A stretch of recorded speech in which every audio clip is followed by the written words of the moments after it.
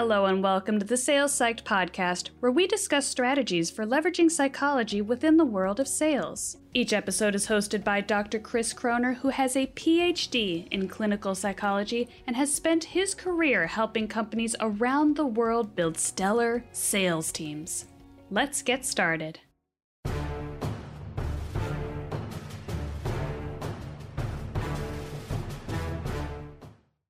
Dr. Chris Croner here, with a salesperson's number one enemy and how to defeat it. The biggest thing standing between you and a closing is often the prospect's fear. That's right.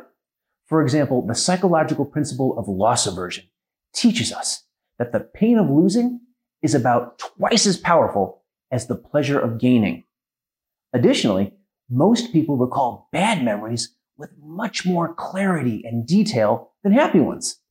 By the way, this is because our brains process negative information more thoroughly than positive information. We like to take the time to evaluate when bad things happen to us to make sure that they don't happen again. But in this case, we're only talking about a sale here, not a trip to the dentist or the principal's office. What on earth are people afraid of? The number one thing they are afraid of is making a mistake. And in their minds, that can take several forms. For example, they may be afraid they're paying too much, or they may be afraid that the product or service won't work. They may have a tough boss, and they're afraid that they'll be criticized for making a bad decision. Or they may simply not trust us. We haven't yet earned their trust as an honest advisor or broker. So it is really, really important to understand what may be scaring a prospect into holding back. In therapy, we like to look for clues. These clues could be in body language. For example, changes in facial expression or tone of voice.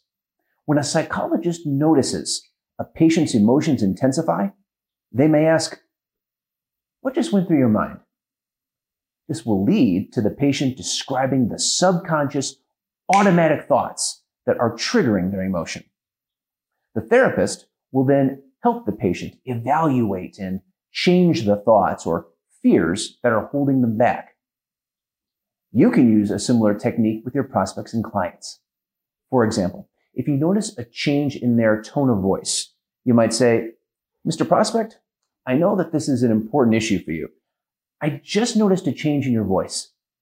May I ask, what went through your mind just now?" At this point, your prospect may identify the fears or concerns that are holding them back.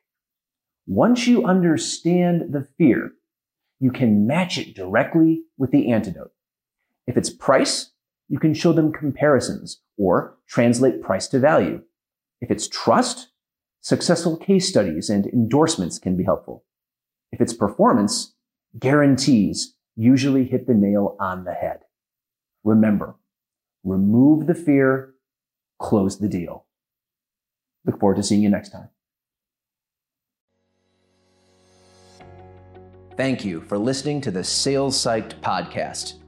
If you haven't already, please be sure to click the subscribe button and leave us a 5-star review. If you found this information helpful, please consider sharing it. We'd love your help in spreading the word. Until next time, take care.